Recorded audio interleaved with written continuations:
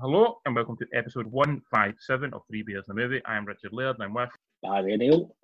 Barry. Once again, we are social distancing. The world is still technically in a sort of lockdown right now, but we seem to be the only people who are still properly adhering to it, it seems like.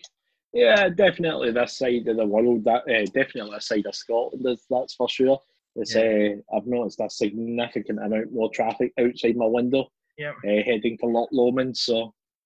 Hopefully there is no second spike, and eventually we can start doing one of these, face-to-face properly at some point in the relatively near future. With a nice, cool, crisp pint of Cold Town even. Cold Town, yeah. Because that's a worry right now. I am deeply missing them. Go to the Raven, I would say it's not always the busiest of bars, so I'll be intrigued to know, will it survive this whole thing? Because not everyone can come out of it alive, surviving. Yeah, no. Chuck it, I'll buy it. You'll buy it. I run it well. Just so I can get a pint. Yeah. Speaking of that, are you drinking anything today? No, it's a soft juice for me today. I'm waiting patiently for the phone to go. So, being good. I am on something. I'm on Yakima Pilsner, which is from Vocation Brewery, which is from the Yakima Valley. There were British and Scottish beers, which just shows you how Americanified I am. So very nice. Good thing about it is, hopefully, like I said, we might hopefully meet up in a few weeks to do a conversation, but also seems to be that cinemas are looking to hopefully reopen in the next, 10 to 14 days. That would be quite nice if they start opening. We start actually seeing new movies and everything. That would be nice. Absolutely. They have to blow the dust off of that Cineworld card of yours and get it back in the wallet. I mean, normally I've seen 150 or movies a year, with that card. This year I've seen so far 24, I think, which is... God damn. I mean, I'll pay my money back for it, but it's such a low number for me. It's and I'm fast approaching 200 movies watched in lockdown, which is also far too much time to sit watching a TV at home. It's I need to try and get it out of it. I'm just sitting here intrigued about how cinemas are going to cope with social distancing. Because even the boys can be busy. It's certainly the biggest issue that they've got is how do they make it safe, and how do they convince patrons that it's going to be safe? Not just in the cinema itself. Like, so you can do that with having, if you and Stacey book a seat, for example, then basically there'll be no one to the left of you, no one to the right of you, no one behind you, no one in front of you, which is totally fine.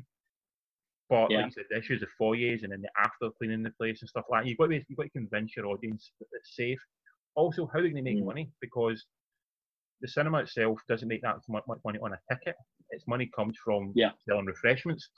And by all accounts, they're talking like the refreshments thing won't be a big deal. Popcorn, that's about it. Popcorn and soft drinks, that's about it. And how many people do you know right now who take in their own food, because they don't like to pay cinema prices? You might buy a bucket of popcorn every now and again, but right now, if you feel it's not 100% sanitary, you're not going to buy it, are you? If you feel there's any sort of risk in anything. So that's a big issue as to how much, how they're going to survive and cope. And I think cinemas will, for the most part, survive, but it's kind of in what form will they survive. And I think a lot of these sort of smaller cinemas, the independent ones, they're the ones that are really going to struggle the most.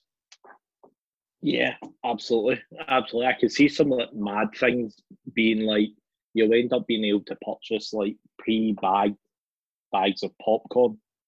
But then at that point, you may as well just go and buy a bag of popcorn or something. Yeah. Why would I buy a £4 bag of popcorn and get a bag of popcorn for £1 in Asda? Yeah, exactly. But it's just like dumb things I was thinking about. It's like, how are they going to get people to stay in their seats if they need the toilet during the movie? If you're going to have to try and squeeze by people, or you're going to have to start clambering over seats to get round folk. What are you even going to have to do here? They're going to really have to limit the rows and what they can have in per row. One thing I would say is, for the majority of films I go and see, essentially I'm still social distancing at them anyway, because they're never really full screens. It's not very often you go into a film and it's actually a full screen. So yes. The chance of you going to see a film and it's absolutely packed out are, unless you go on a Friday night, it's pretty slim. Yeah, so of course. I think it won't be quite as big an issue as you think it is. Everyone keeps mentioning stuff like, when Endgame came out and all these big blockbusters, but they are actually the sort of the exception to the rule. Most times I go to the cinema, it's pretty much just me. Yeah, absolutely. And so we're a bunch of lepers anyway. We normally just sit up the back out the way anyway, just so we can get away from people and then actually enjoy the movie. So that's what we normally do. Both always go to the back of the cinema. It's where the indiscretions always happen. They ask you what happened in the film and you've absolutely no idea what happened in the movie. Bringing back some old school kinks. Indeed. But anyway, since we can't go to the movies, we're still watching stuff on Netflix and stuff on Amazon and other places. So we will, again, launch into that. And like I said, the options for our home viewings are getting more and more limited by the day. So, God damn it, please come back, cinemas. But we'll start with one called The Lovebirds, which was meant to be in the cinema in about February time, and then didn't come out. In April time. Obviously, didn't come out then because of the COVID. But thankfully, I think Netflix bought it. They didn't make the film. Netflix just bought the movie, and they've managed to put it on. Managed to put it on their stream service. It's good because it allows people to see the film. It's directed by Michael Showalter, who also directed the film The Big Sick. It was out a few years ago, if you remember that one. It's a really good, really enjoyable film. The plot of this film is a couple who are going out for a date. They're like sort of in the fourth year of the relationship. They're essentially just broken up because of reached that point in life. While driving to a sort of dinner party, they hit somebody who jumps off his bike. They hit him off his bike. They think he's okay. Then all of a sudden, someone else jumps in the car. They think it's a police officer. They go pursuing this guy in the bike, and the guy runs him over and kills him, and then jumps out of the car and realises he's not a police officer, but he just want to kill this guy. And they then go on the run because people think they've killed him, and they then try to prove their innocence by trying to find this guy who killed this guy in order to prove that they're not the killers of this cyclist. In the film, you get Issa Rae from The Hate You Give, and she was also in a TV show called Insecure, which she writes, produces, directs, and everything. We've also got Camille Nanjiani, who is sort of the it thing right now. He's in a lot of stuff, certainly The Big Sick, but also going to be in new Marvel stuff, also in Silicon Valley. And that's pretty much the main cast. You've also got Paul Sparks and Anna Camp turn up, but they're only in it for maybe 10, 15 minutes at most. They're not really in it, for that much. The main thrust of the story is the two leads. So this is on Netflix. What do you think of this one? I went in with, I don't know, maybe a skewed view of what this movie was going to be, but as it plodded on through its like 90 minutes or something, maybe however long it lasts for, I did actually find myself actually really enjoying it. Yeah. Especially more the second half, I found like I was actually really getting into it, even though it is kind of labelled as like a romantic comedy kind of thing. And it does kind of start leading you down a path of like, it's just one of those like throwaway date movies. But no, I found it actually quite enjoyable by the end of it, It's got a lot in common two main characters. It's got a lot in common with stuff like that film Date Night and Game Night. Have you ever seen the ones? It's got a bit in common with that, where it is a rom-com, but it's a wee bit different from it's not just the meet cute of how they met and stuff like that, because you see that right at the very start of the film, but it's actually set like 5 years later, and it's sort of like almost at the end of the relationship, and it's sort of like they're struggling to understand why they're together. The strength of the film for me, I think, comes from the two leads. I think the two of them work so well together. They're very, very funny together. They're actually quite sweet together. They actually work as a couple, which I think is an important part. But I think with anyone else in those roles, or if the roles weren't done as well as that, I think this film would very quickly become very dull. I think they are definitely the sort of the heart and soul of what this movie is. Yeah, absolutely. They definitely bounce off each other really well during like some of the more kind of sillier scenes. They just get amplify it a bit more, and make it just that more enjoyable. Because some of the plot twists it takes are utterly ridiculous. They don't make any sense, and they would walk in anyone who will. It just doesn't make any sense, but it's done with a lot of love, and it's done with a lot of charm between the two of them. That you feel surprised by it. It's silly, fun, and you're willing to go with it for the. It's a 90 minutes. For the 90 minutes you're watching, you're willing to go with it and watch it. When you think back and you go, none of that really made that much sense, and it doesn't really work as a plot. But in the moment as you're watching it, because you have so much love for these two leads, you're willing to like sort of suspension of disbelief for the 90 minutes to enjoy the silliness of it all. And it is weirdly, like I said, it is weirdly sort of marketed because it's called Lovebirds, and you're thinking, well, it must be romantic comedy, but it's really not a romantic comedy for the most part. No, Obviously, it's almost like a kind of like it's a bit like a buddy cop movie almost, but they're not cops. It does. It has a kind of buddy cop feel to it, definitely. And you have the whole will they get back together again? Will they find true love? And like if you know these kind of films, that's pretty much that from the start. They're going to get not back together. It's pretty obvious that's going to happen. Because that's the kind of film these things are. But the joy of it isn't seeing that the fact it's how that happened and how they sort of reconnect. Because the bit at the start they're having the fight and they're fighting about how well they would do on The Amazing Race. That felt like a totally like legitimate argument that you have probably had yourself. Not silly about that, but something completely as stupid as that. You're actually falling out over something. And it felt a very real lived-in relationship, which I really liked.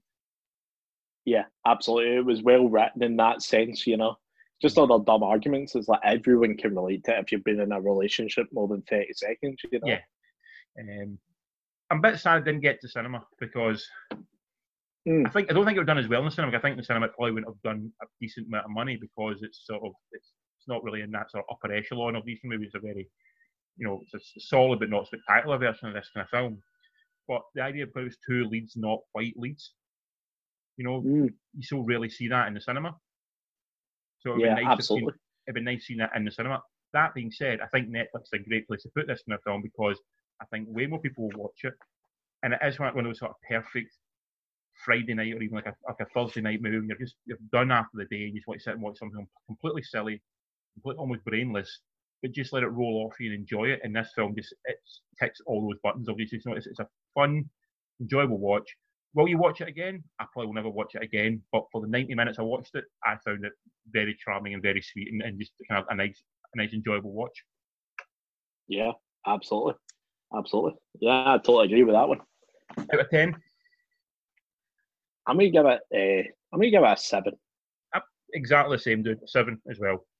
It's nice. Like I said, totally enjoyable, fun to watch. But probably won't watch it again. But if I was telling someone asked me, like, text me, go, what can I watch tonight? Is there anything decent? And I go, you know what? Give Lovebirds a watch. You'll find it totally charming. Yeah. Absolutely. On from that, on to another Netflix film. Again, I think Netflix just bought this film. It didn't actually make it. It's from, I think, 2018 it came out. It was called Support the Girls, directed by Andrew Budwowski, who directs a film called Results, which is also on Netflix, and a film called Beeswax. And the plot of this one's a bit stranger. It's sort of a woman who works in a bar that's it's sort of a Hooters light, almost kind of bar. And she's having a really weird day because there's something going on with someone maybe trying to rob the store. She's also trying to keep the place open. She's having an argument with the boss.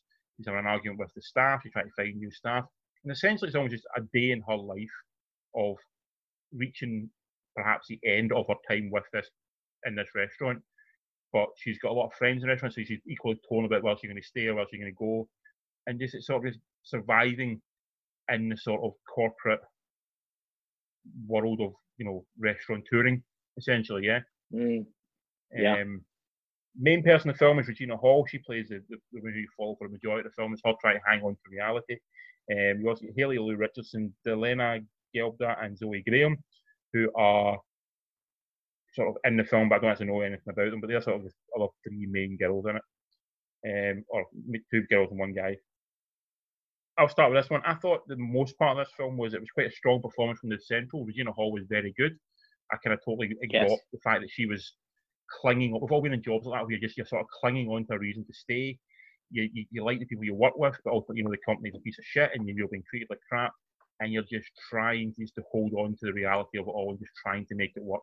And you know yourself, you're not going to last much longer, but you're trying to eke it out and you're almost hoping for something better. And I got that level of desperation in her character. I kind of, you felt for her throughout the whole film. You realise that she is sort of right on. She's on, and she's either she's going to snap and kill someone, snap and kill herself, or just utterly break down. You feel that's the sort of line. It's one of those feels. She's not in a good place when you're watching this film. That being said, it's never really that funny.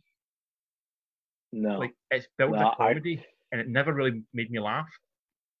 No, I'm totally with you on this one. I found this movie just, I don't know, very it didn't grab my attention at all. I found myself around about the hour mark just totally drifted and just kind of dropping in and out of it. And every now and again, I'd be checking my phone and doing the ultimate sin. But it's, this movie just did not grab me at all. Yeah, and you think it would, you know? Yeah, I mean, I think it's going for that sort of, if you're listening to Richard Linklater film Slacker, or obviously Clerks, or even the Florida Project, or even something like Waiting, it's trying to go for that kind of vibe, but it's never funny. And the moments when it's going for pure emotion to try and get you to feel something and to really actually, feel for girls, it's maybe not the fault of the script. It might be the fault maybe the actors just aren't up to the challenge of it. But it felt very forced. Nothing about it made me feel particularly sad or happy, or it's very bland, I would say, for most of it. Nothing made me feel in any way sort of sympathetic or emotive towards any of the characters.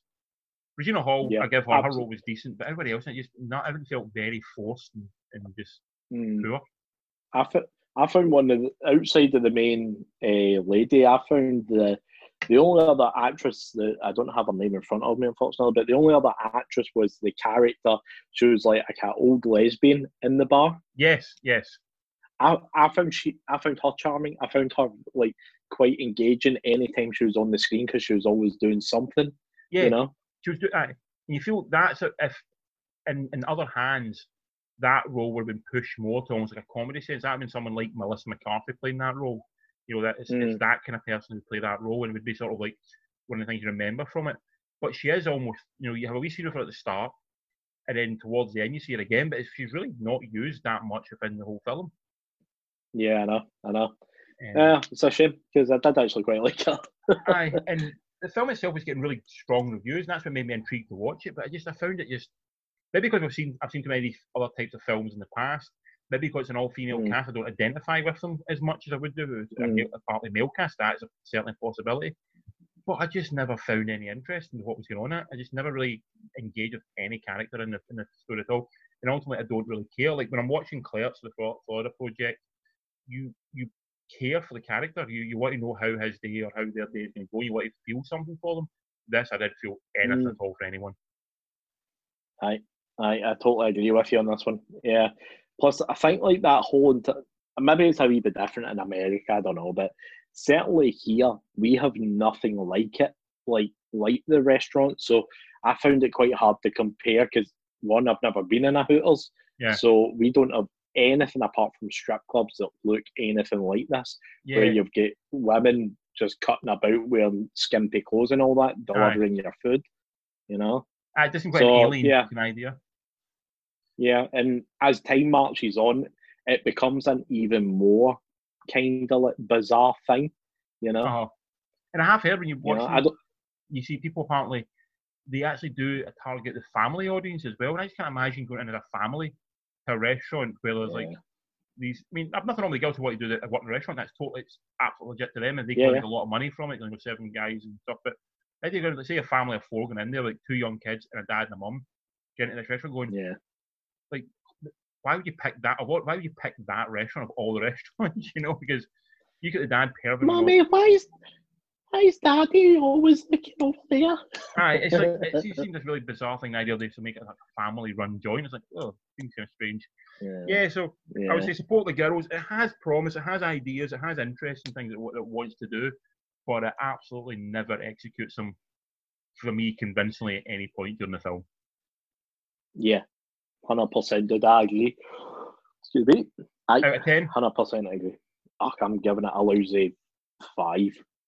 Yeah, I think unfortunately I'm the same. 5 out of 10 for me because Regina Hall, I would give her definite pass mark. She was solid. She was well done. She was fun in a role. Not fun in a role, but she brought something to the role. But other than that, everybody else is really just, there's very little there to really sort of engage you for the most part. A shame to it. Like I said, I get nothing but rave reviews. I just did not see it. No, I don't know where people are finding the I don't know. What it is about that film? Quality of yeah. No, sometimes films I have no idea. Sometimes films like that get rave reviews and I watch them and maybe it's too hyped and you're expecting something really special, just pass you by. I wasn't expecting anything really special with this. But for the whole film, I was just watching, going, where are these great reviews coming from? What is it people are seeing that I'm not seeing? And I could not find it for what it was, like what was making everyone else sort of be really shut about this film. I thought it was really overrated. Yeah, absolutely did. I agree. Last film is on Amazon, and it's called Kings, directed by Denise Gamaz Ergwan, who directed a film called Mustang a few years ago, and also was involved with Handmaid's Tale. She directed a few episodes of Handmaid's Tale, so she's been around doing some solid work. Plot of this, it's set the week before the Rodney King trial verdict, and it's essentially about a family surviving in that LA scene where you can tell it's sort of rife for explosion in terms of racial tension, and it's sort of dealing with a woman who's got a bunch of foster kids and how she's trying to keep the family on track, and kids are all trying to sort of exist within this powder keg of a city that's about to explode.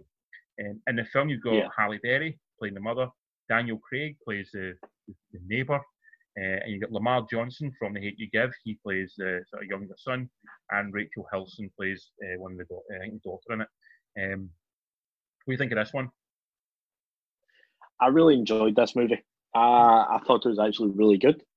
I quite liked how it kind of spliced up actual footage of what was happening in real life, like news coverage or whatever, with the movie. I thought that was quite well done. Yeah, I thought that was quite a cool way to keep you engaged and remember that this actually happened. I thought Halle Berry played it fantastically. I don't know about Daniel Craig's questionable accent, right enough. I don't know what accent he was putting on.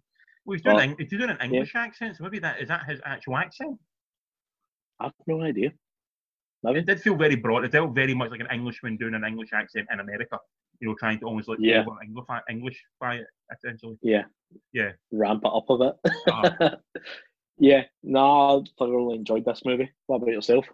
I liked it. It had a really nice, strong sense of time and place. Like, it felt very much like the 90s in LA. From what I know of 90s LA, it felt very much in that world. And you get ideas like the heat of the city, the idea of the city's on this, like essentially a powder keg. The story I felt was quite unclear. The narrative just didn't really work that well for me. It was sort of muddled, I think, at the best time.